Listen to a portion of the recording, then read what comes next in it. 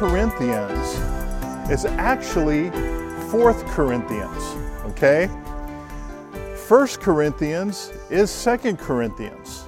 And the reason why I say that is when you look at Paul's writings, we know in 1 Corinthians there was already a letter that was sent to address some issues in the church. So there was letter 1, we don't have it. Then 1 Corinthians, then 2 Corinthians, Paul mentions a letter between 1 Corinthians and 2 Corinthians. So that's actually 3 Corinthians, all right? The point being is this. Paul put a lot of effort and time in trying to minister to this church. And they were really having some serious issues. And they're doing better now, but this is the 4th letter. And Paul's able to commend them on some things, but also he's having to still deal with some things. But I want us to focus on some key elements in this book that I think are going to be an encouragement and a challenge and carry us over into Romans, okay? So we're not going to go through a lot. We're going to focus on some key things for us. And the first one is going to be found in chapter 2, verse 5, okay? And this goes back to the issue of church discipline. And you remember that in 1 Corinthians, Paul had to write and say, look, you guys are allowing this guy and this gal, this man and his stepmother, to be living in immorality and sexual impurity, doing things that the pagans amongst you even frown upon, okay? So you need to deal with this guy and you need to remove him from fellowship and exercise church discipline so that he'll repent. And so they did. Well, now we're in a place where, and it's believed that this is the same guy that is being addressed here, but Paul doesn't give names. Paul just says, hey, you know who we're talking about, and it's time to forgive and time to strengthen. And this is important because I said last week that the church is lacking quite often in church discipline. We don't want to lose members. We don't want to lose revenue. We don't want to offend. We don't want to be accused of being judgmental and all these other things. So we just kind of turn a blind eye, if you will, to sin within the body of Christ. But Jesus tells us that it poisons the body.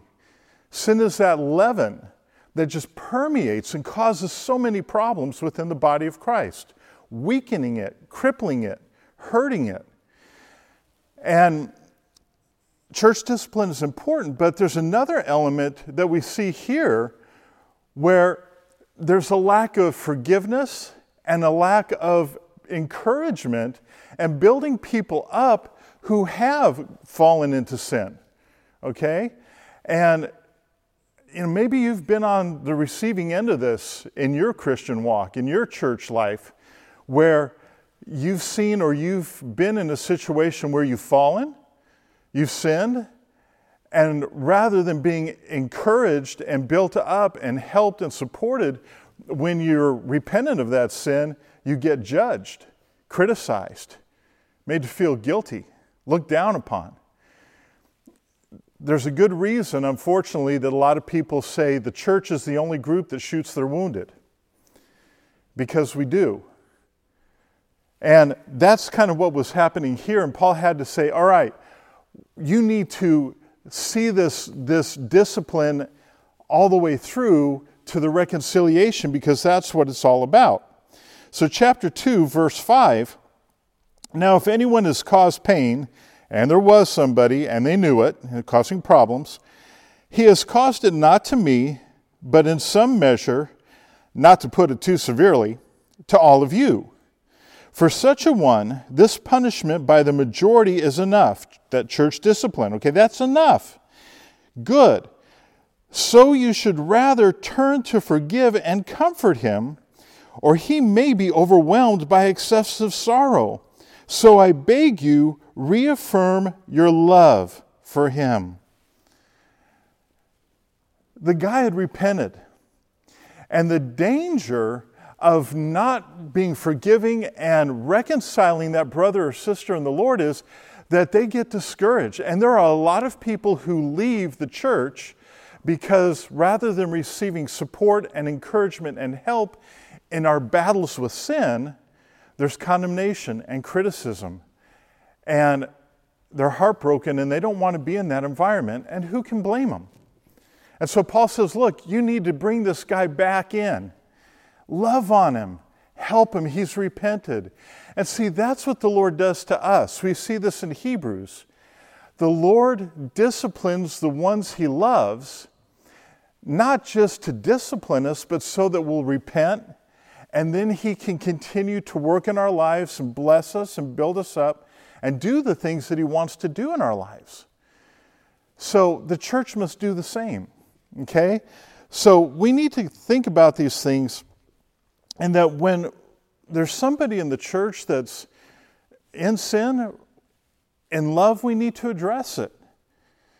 And if need be, it needs to go before the body. And that's hard. It's uncomfortable for us too. You know, not just the person receiving the discipline. But then that's the opportunity for repentance and helping them get back on the right track with the Lord. So we want to have that as a part of church life. And then from here on out, Paul is going to be doing a lot of defending of his ministry because false teachers were coming in and they were belittling him and those who were ministering with him, and they were preaching a different gospel, okay? And so Paul is going to address that. But before he gets into it, he's focusing on the gospel and the purity of what the gospel is about. And in chapter 5, verse 1, he's encouraging the body of Christ to focus on living for eternity, being heavenly minded, okay?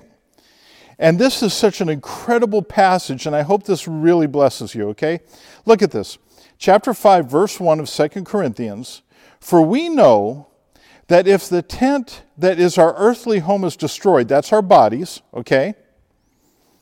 We have a building from God, a house not made with hands, eternal in the heavens. All right, that's speaking of our earthly or our heavenly body, our eternal body. For in this tent we groan. The older we get, the more we groan. Okay? So in this tent we groan, longing to put on our heavenly dwelling, if indeed by putting it on we may not be found naked, for while we are still in this tent we groan, being burdened. Not that we would be unclothed, but that we would be further clothed, so that what is mortal may be swallowed up by life. He who has prepared us for this very thing is God, who has given us the Spirit as a guarantee. All right? So Jesus promised us eternal life, a new body. We saw a glimpse of that when Jesus rose from the dead. Not flesh and blood, flesh and bone. Okay? And his body was spiritually energized, all right? A new body. And we will have a new body. And it will be an eternal body. And it's not going to break down and get worn out. And Paul says that the Holy Spirit has been given to us as a guarantee, all right? Now this is what's cool. The word there for guarantee in the ancient Greek was a down payment, all right? Here's your down payment for something that you have legal claim to, all right? Remember, when Jesus was on the cross and he cried out, "It is finished," that literally is paid in full. The price is paid. It's done. There's nothing left to do. And so because of what Christ did, we have a right, not because of our own merit, but because of what Christ did, to eternal life when we put our faith in him. And Jesus gave us the Holy Spirit as that down payment. What's the guarantee that you have claim to eternal life? well, how about I put my Spirit within you? That's a pretty good guarantee, okay? But this is what I thought was so cool as I was studying this. The modern Greek word, same word, but it's used now for an engagement ring. The Holy Spirit is God's engagement ring to us. He is the bridegroom. We are the bride. We are betrothed. One day He will come and take us to be with Him. We are the bride of Christ. And when we think of engagements in our culture, all you got to do is give the ring back and all bets are off. It's done, right? But not in that culture. It was a legally binding covenant. You actually had to get a divorce to break the betrothal. So this isn't some flippant thing. This is a binding covenant between Christ and us. The Holy Spirit being that engagement ring. You are mine and I am yours. Here you go. That is so cool that the Lord would do that for us. To put His Spirit within us. And He goes on saying, okay, this is what we have. So let's make it our aim to please the Lord, the one who is our betrothed. So verse 6, we are always of good courage. We know that while we are at home in the body, we are away from the Lord. For we walk by faith and not by sight. Yes, we are of good courage, and we would rather be away from the body and at home with the Lord. So, whether we are at home or away, we make it our aim to please Him. For we must all appear before the judgment seat of Christ, so that each one may receive what is due for what he has done in the body, whether good or evil. Now, that's not the great white throne of judgment in the book of Revelation. This is the judgment seat of Christ, where we will be rewarded. Remember, Jesus said, lay up for yourselves treasure in heaven. 1 Corinthians, Paul talks about, hey, don't lay up for yourselves wood, hay, and stubble, the things that are going to pass away, but invest in the heavenly things, okay, that you're going to be able to carry into eternity. And that's what Paul's telling us here. Live with eternity in mind. Live to please our bridegroom. And he goes on in chapter 6, he talks about us being temples of the living God. So in chapter 5, he's put the Holy Spirit in us as that guarantee of our legal right through Christ to eternal life. All right? That's pretty cool. So keeping that in mind, he says, all right, we're temples of the Holy Spirit, the living God. And in verse 1 of chapter 7, he finishes that thought with, since we have these promises, beloved, let us cleanse ourselves from every defilement of body and spirit, bringing holiness to completion in the fear of God. All right? So basically, let's keep the house clean. And as I read that, and I'll go out to YouTube and I'll just see what's out there, a funny video or anything, or I want to look at like a review of something or whatnot. And there's stuff on there that dirties up the house. And we don't want to let that stuff in. There are things that we don't want to bring into the house of the Lord.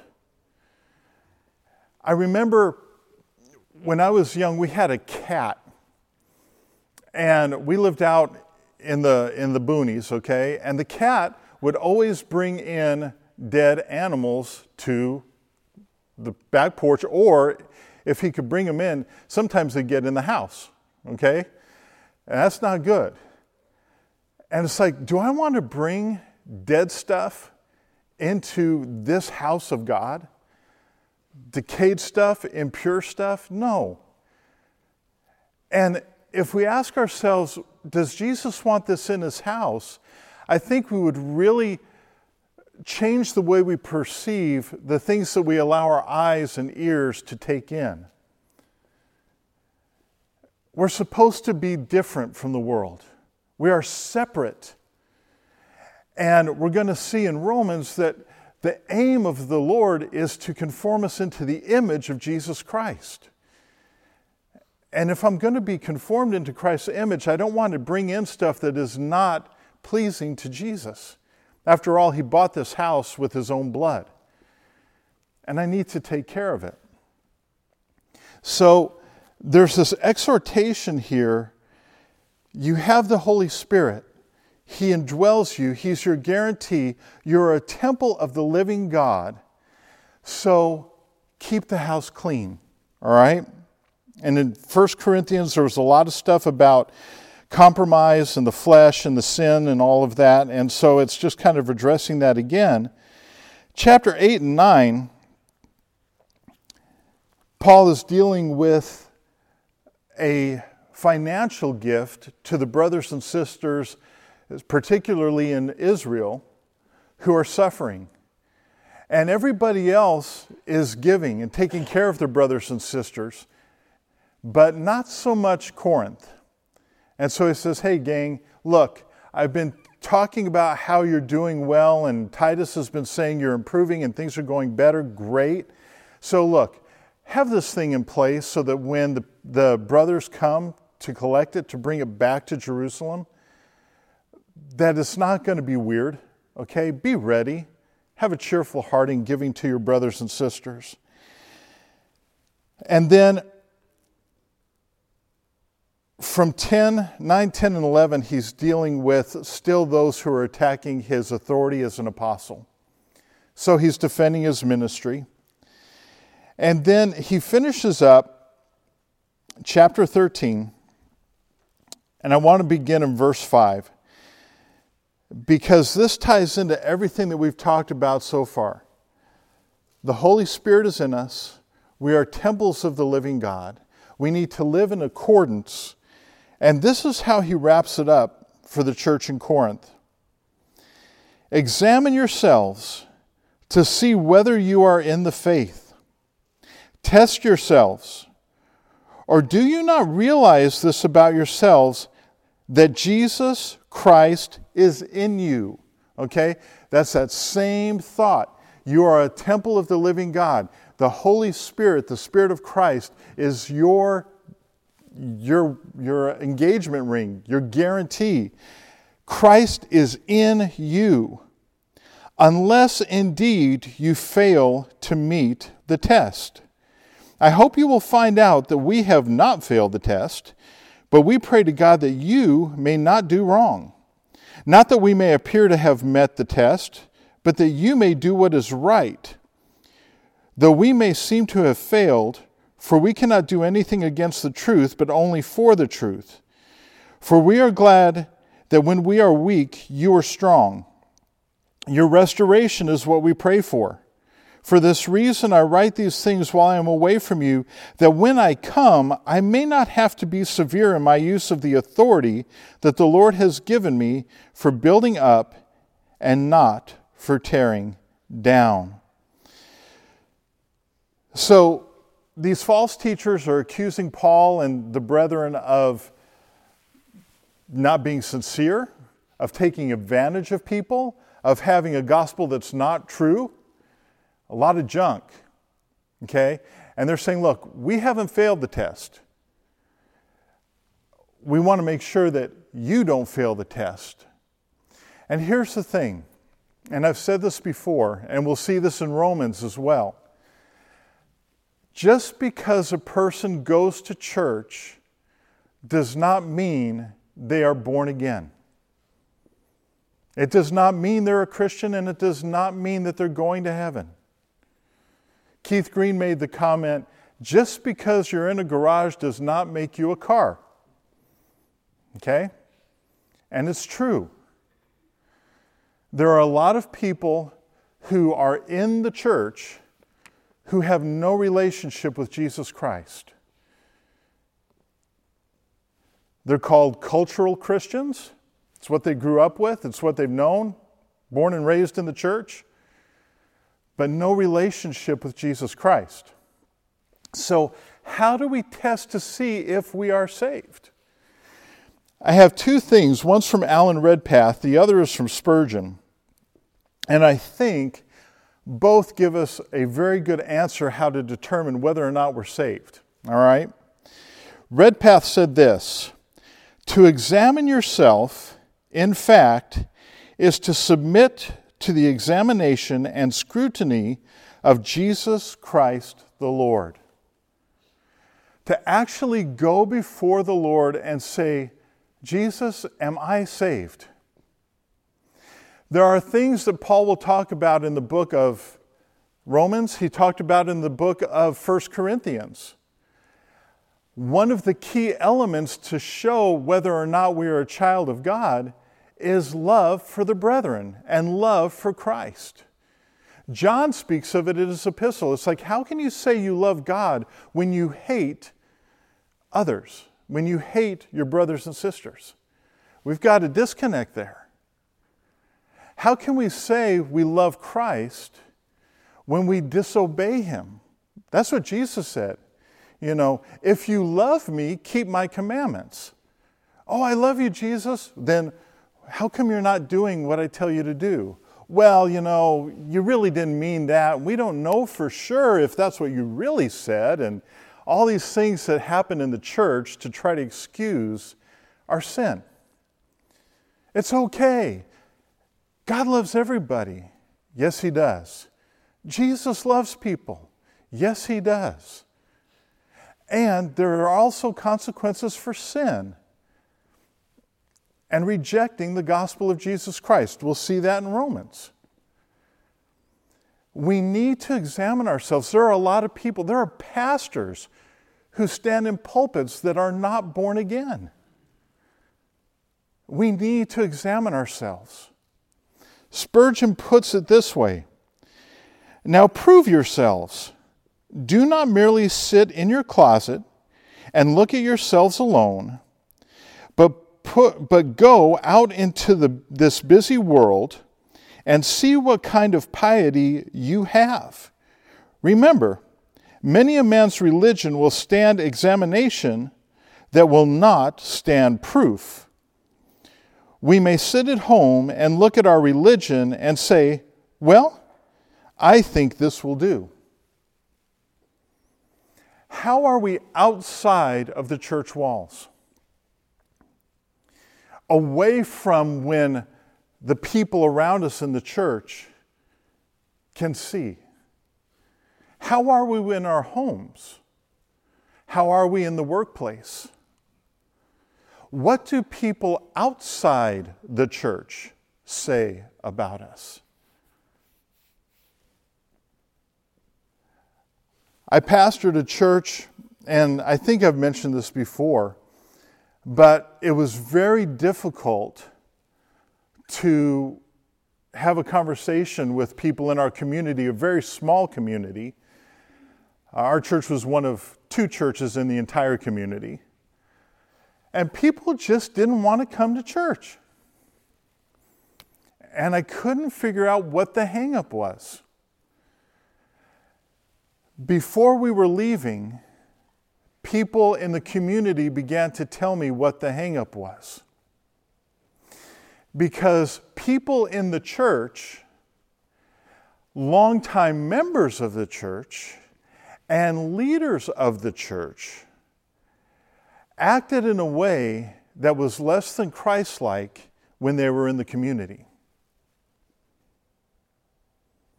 They were being hypocrites. They were not acting like Christ. And so when I, in ignorance, is saying, hey, you know what? We've got this thing going on. Love to have you come out. Love to, just bless you. And would you want to come? No. It was because there were those in the church who were not living like Christ. And if people in our homes, ask your family members, do you think I'm saved? Now that could be a loaded question, okay. Take it to the Lord too. But do I act like Jesus? they'll give you an answer unless they're scared. And if they're scared, that is a good indicator that there's a problem. Maybe not that you're not saved, but that your walk needs to improve and you need Jesus to do some house cleaning. What do your coworkers say about you? What do your neighbors say? We can ask those questions and it'll show an idea of where we may be with the Lord. And if it doesn't look good, we need to take the opportunity to say, Jesus, this is not looking like what I thought my standing with you is. So if we need to come to Christ, it's okay if you ask Christ into your heart and surrender your life to Him again. Okay? It's okay. You want to make sure this is done right.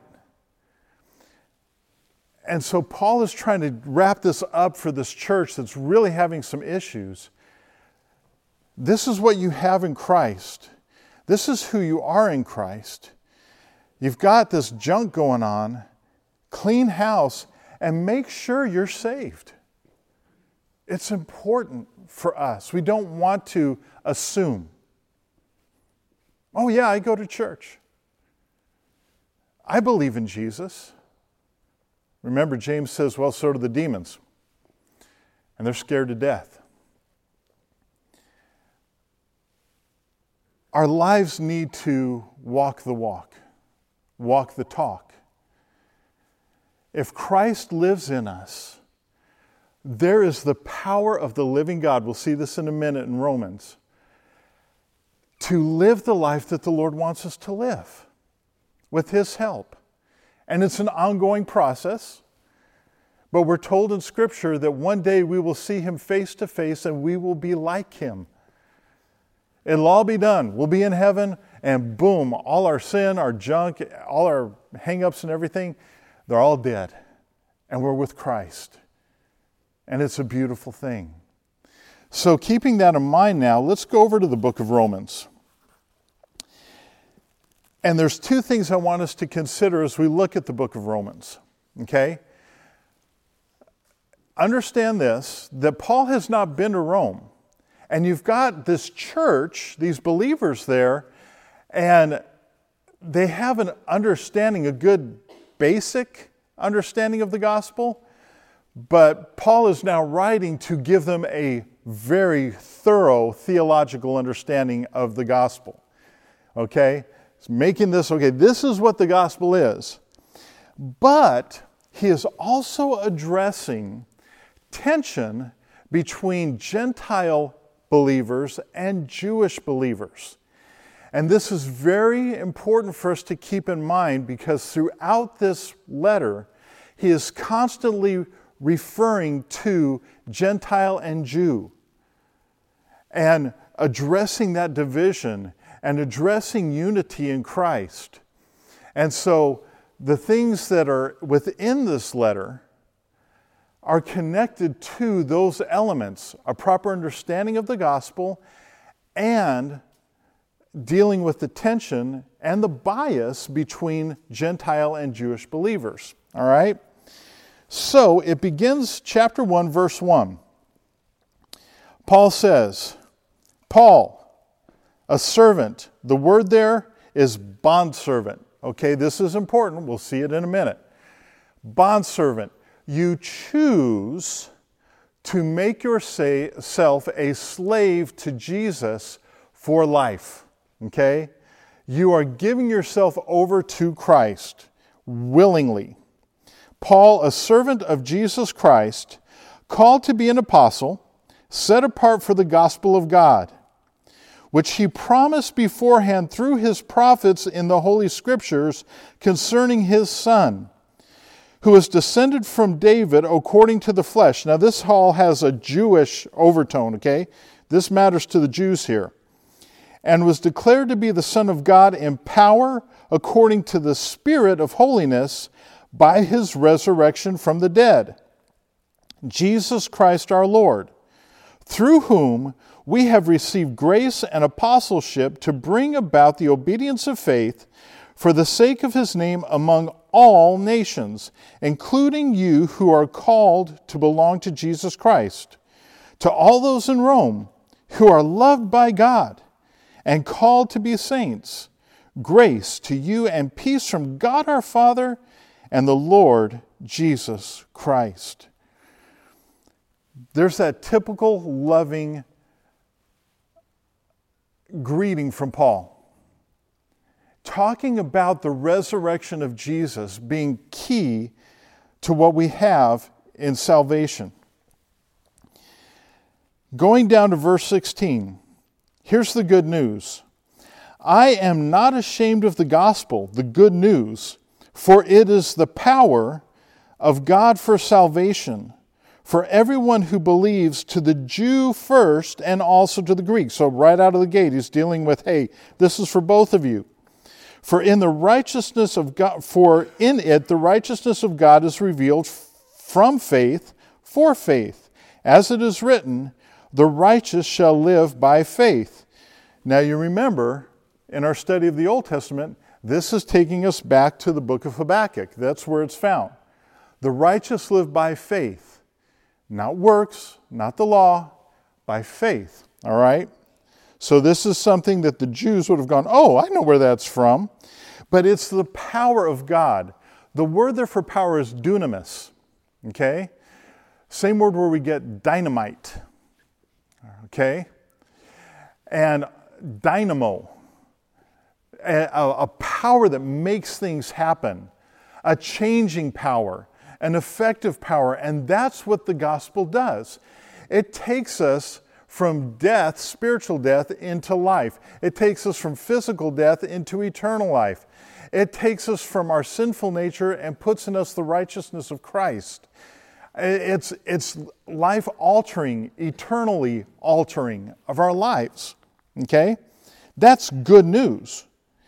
But then, if you're going to give good news, you also want to give the bad news. All right?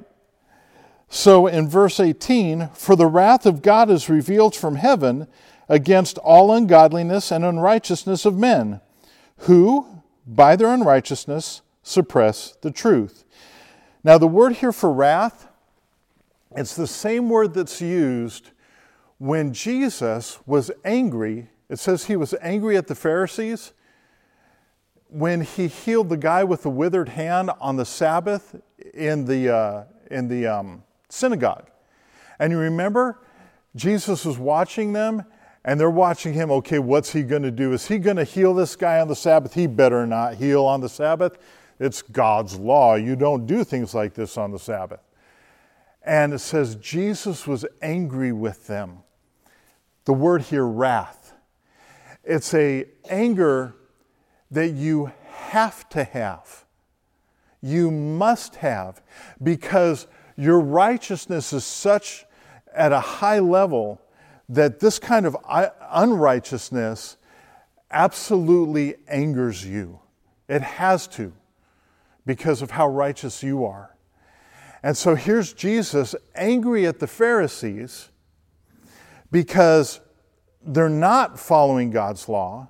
And rather than caring about this man who is in need and who needs healing, and it's an opportunity for a blessing for him and God to be glorified, they are hung up on whether or not to heal on the Sabbath. And that's an ongoing issue that they had. They wanted to kill Jesus. That's one of the reasons why they wanted to kill him. He was a Sabbath breaker in their mind, because they had a skewed view of what the Sabbath was all about. And so God is so righteous, he has to deal with sin. There is that righteous anger he has towards unrighteousness. And so the gospel is good because we're going to see that because we're all under sin, that judgment is for all of us. But whoever calls on the name of the Lord shall be saved. So if we go to chapter 3, verse 21, we look at how God does this through Christ. And actually, let's go up to verse 20, okay, of chapter 3. For by works of the law, no human being will be justified in his sight, since through the law comes the knowledge of sin. Okay? The law doesn't make us righteous, it just shows us our unrighteousness. It shows where we fall short of God's law. Paul says later on, I forget which epistle it is, but it's the schoolmaster to point us to Christ. It's like, hey, look, you are a sinner and you're facing the wrath of God, so you need Jesus. That's the purpose of the law. It cannot justify. It shows that we need somebody to justify us. Verse 21, but now the righteousness of God has been manifested apart from the law, although the law and the prophets bear witness to it, the righteousness of God through faith in Jesus Christ for all who believe. For there is no distinction. Distinction what? Jew or Gentile. It doesn't matter. Everybody is guilty before God. All right? For all have sinned and fall short of the glory of God, and are justified by his grace as a gift through the redemption that is in Jesus, or in Christ Jesus, whom God put forward as a propitiation by his blood to be received by faith. This was to show God's righteousness, because in his divine forbearance he passed over former sins. It was to show his righteousness at the present time, so that he might be just and the justifier of the one who has faith in Jesus. Okay? Now understand, when he talks about our redemption, the New Testament uses 3 words for redemption. The first is to be bought in the slave market. Okay? You're purchased in the slave market, and you become the slave of the purchaser. And it's used in what the Lord has done for us. Okay? He went and he dealt with sin. He paid the price to make us his own. The second word is to buy out of the slave market. Okay?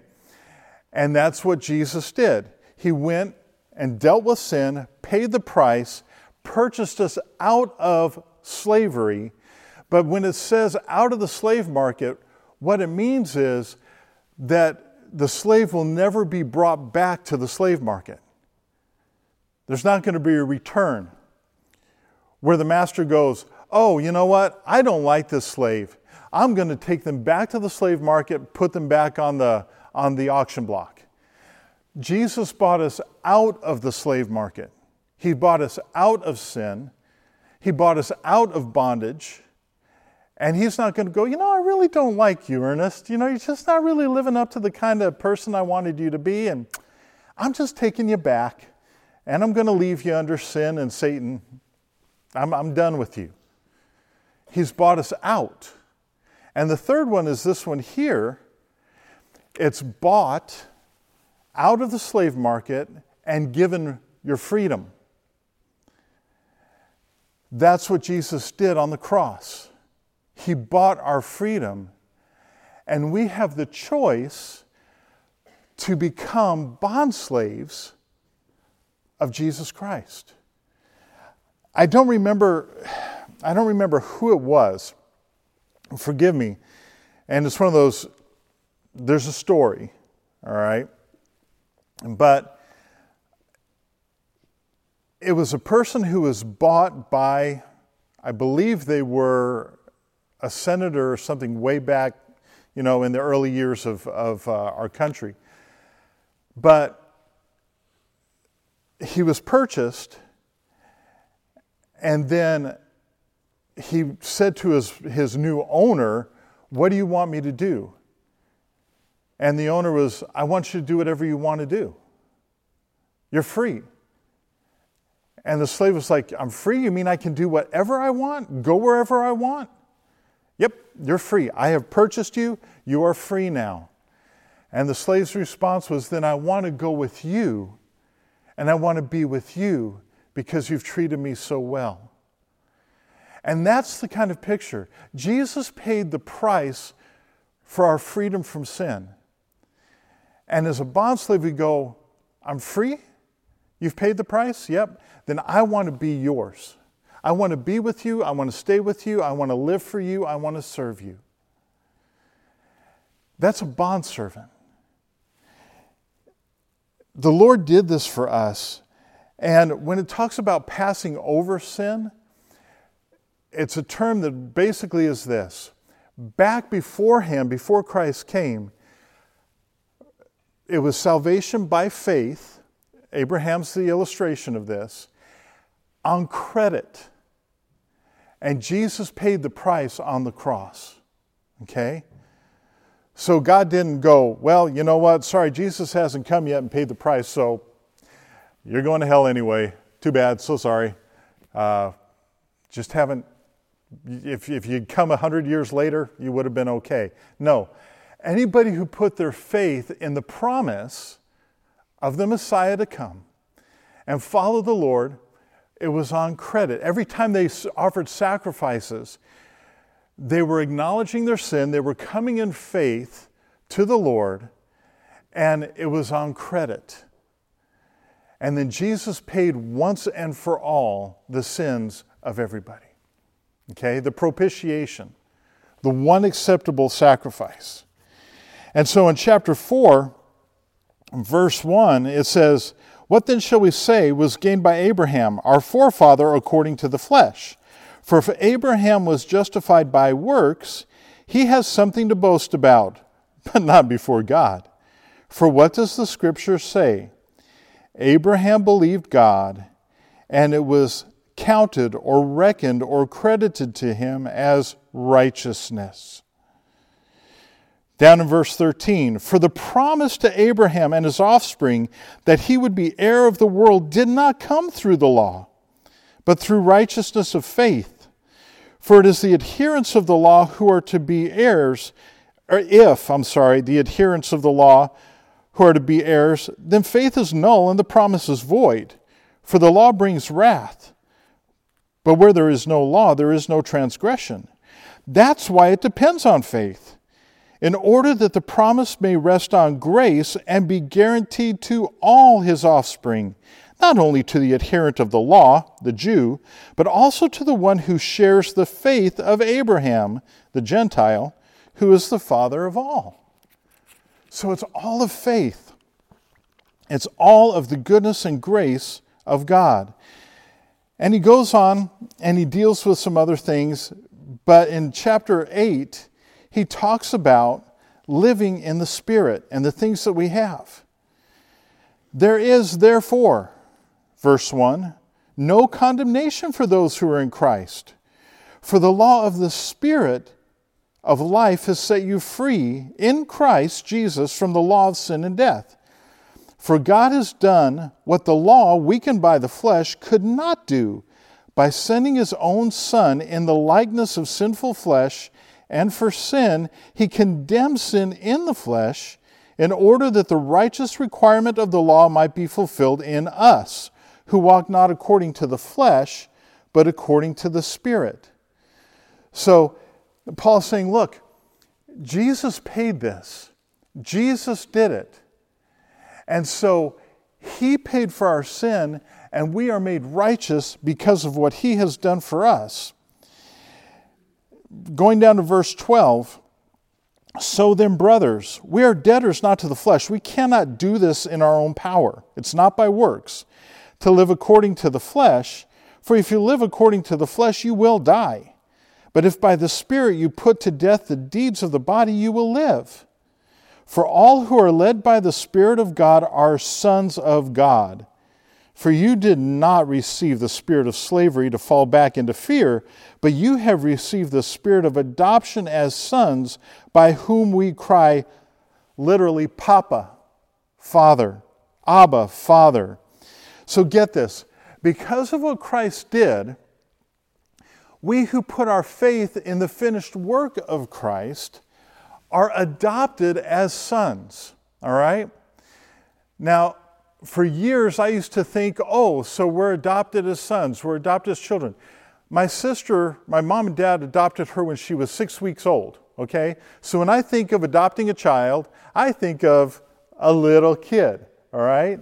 But that's not what this is talking about.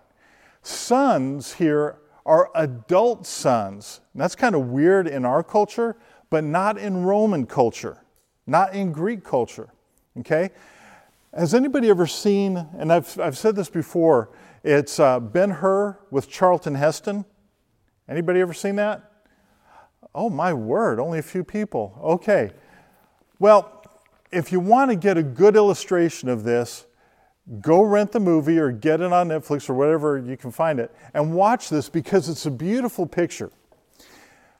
Judah Ben-Hur, and I won't do a spoiler thing, okay, but what happens is because of some things that he did, he's a Jew. The Roman general that he saved his life, okay?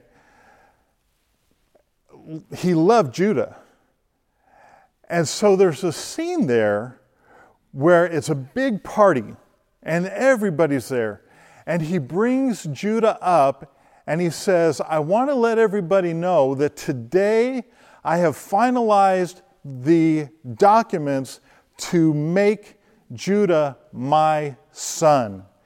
And he takes his signet ring off of his hand and he puts it onto Judah's finger. And this was a common practice in Rome.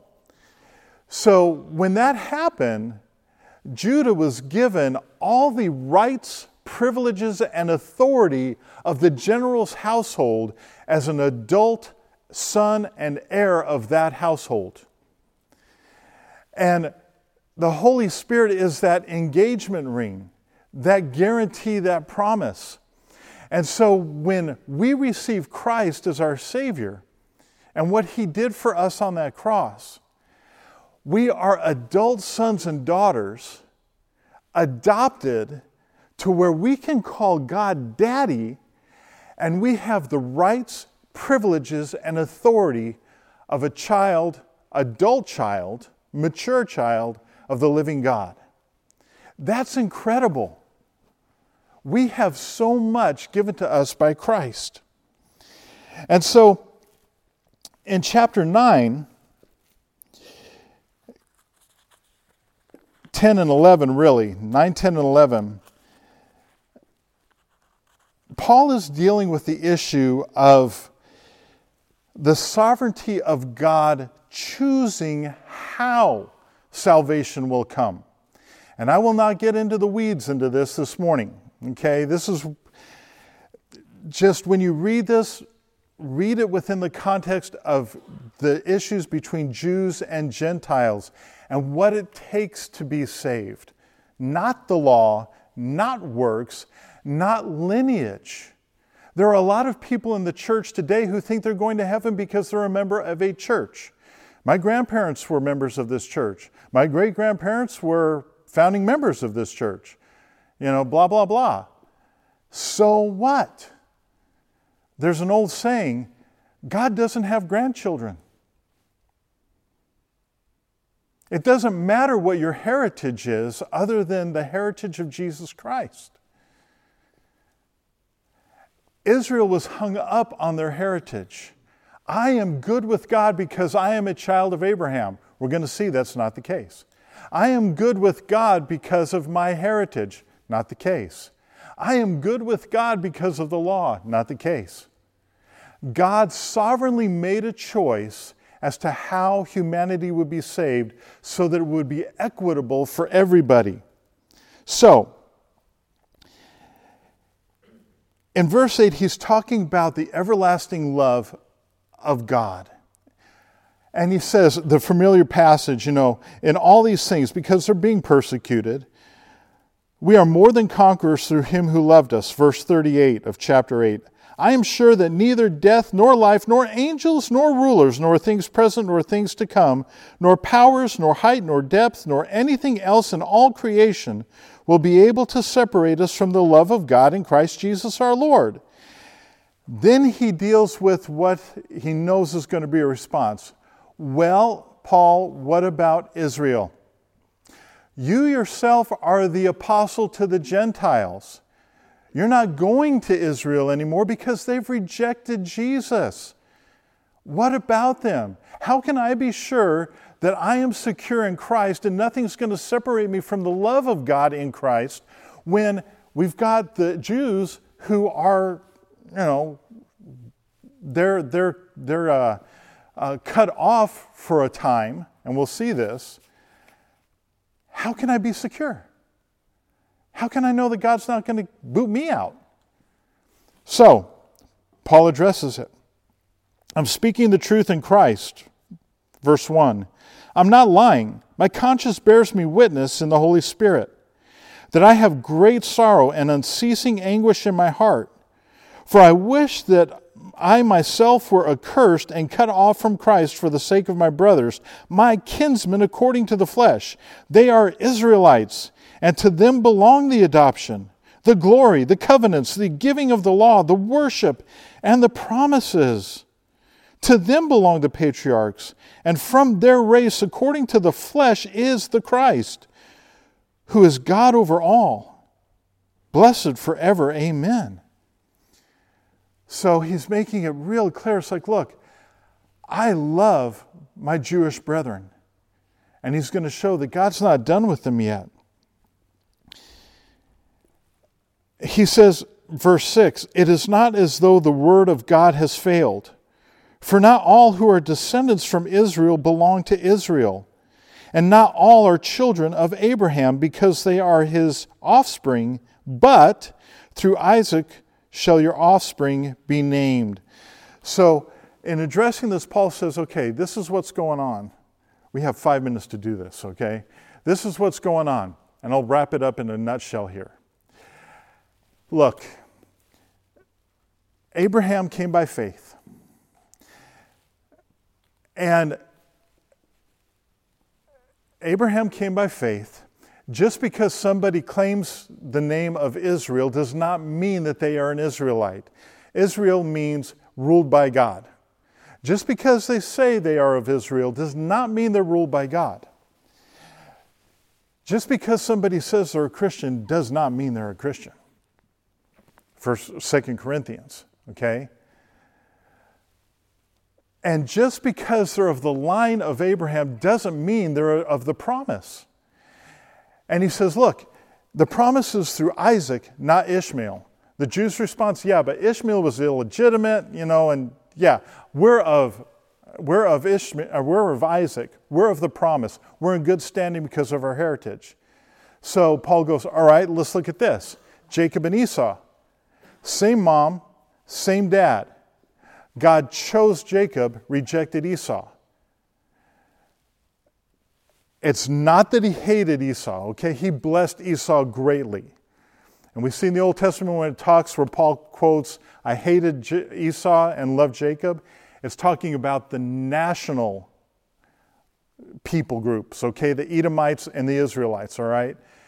He blessed Esau, but God chose to bypass the norm of the firstborn, Esau, to allow the promise to come through the secondborn instead. So you couldn't claim, hey, I've got the lineage. Lineage doesn't matter. What matters is the promise. Are you going to come by promise, by faith in Christ? And that's the thing that he's focusing on here. And we get so caught up in our rights, I'm a good person, I go to church, I do this. The Jews were, I'm of the lineage, I'm of the heritage, I deserve it. It's all of faith. And Paul says, God put everybody under sin. Doesn't matter if you're a Jew or a Gentile, we've all sinned and fallen short of the glory of God, and we all need to come to the promise of Christ. That way mercy can be given to everybody. What if we had to come to Christ by jumping through hoops and keeping rules? What about people who can't? What if you had to have a great theological understanding of God? What about the person who mentally, maybe they've got some cognitive issues and things and they can't think like a scholar? What about the person who can't do and work their way to heaven? Maybe they're crippled. Maybe they're laid up and they can't do things for God. God leveled the playing field for everybody. You're all under sin. Don't rely on your works. Don't rely on your heritage. Don't rely on yourself. It's not of the flesh. It's of my grace. All you got to do is receive the gift of my Son. Anybody can do that. We see little children baptized, right? Why? Because all you got to do is have the faith of a child. Do you believe that Jesus died for your sins and rose from the dead? Yes, I do. Do you believe that you had sin and Jesus paid for that sin and you were wrong and God had to judge you? Yes, I do. And Jesus paid for it? Yes, He did. All right. It's so simple. The most simple of people can be saved. It's so easy. It's like, remember the Willy Wonka, where there's the TV and there's the candy bar that's been shrunk down and it's in the TV, and Wonka says to the two boys, "Go, grab it," and the snotty little kid is like, it's just a picture, and he says, "Oh, just reach in and take it," and so Charlie, he believes. And he just reaches in and grabs the chocolate bar. It wasn't difficult. He just had to trust what Mr. Wonka said. And for anybody who wants to be saved, all they have to do is reach out their hand to Christ and take it. I believe what you've done for me on the cross. I believe I was a sinner, but you paid my debt and nailed it to the cross. I believe it, and I want you, and I'm surrendering my life to you. You bought me out, and I am following you. It's that easy. And then, just to wrap this up, okay, he goes on to talk about being a living sacrifice and all of that. And to live our lives in a way that's going to be a blessing to the world around us and to the Lord. But wrap it up with this, because it goes back to what we had in 1 Corinthians. Chapter 15, verse 2, "Let each of us please his neighbor for his good, to build him up. For Christ did not please himself." Verse 7, "Therefore welcome one another as Christ has welcomed you for the glory of God. For I tell you that Christ became a servant to the circumcised to show God's truthfulness, in order to confirm the promises given to the patriarchs, and in order that the Gentiles might glorify God for His mercy." As believers, let our aim be to build each other up. Corinth, they tore each other down. In Rome, the tensions between Jew and Gentile believers. Our salvation is in Christ. We are blood relatives in the blood of Christ. Therefore, let's love each other. Let's build each other up. Let's serve each other. God's glorified and we are edified. And that's His desire for us.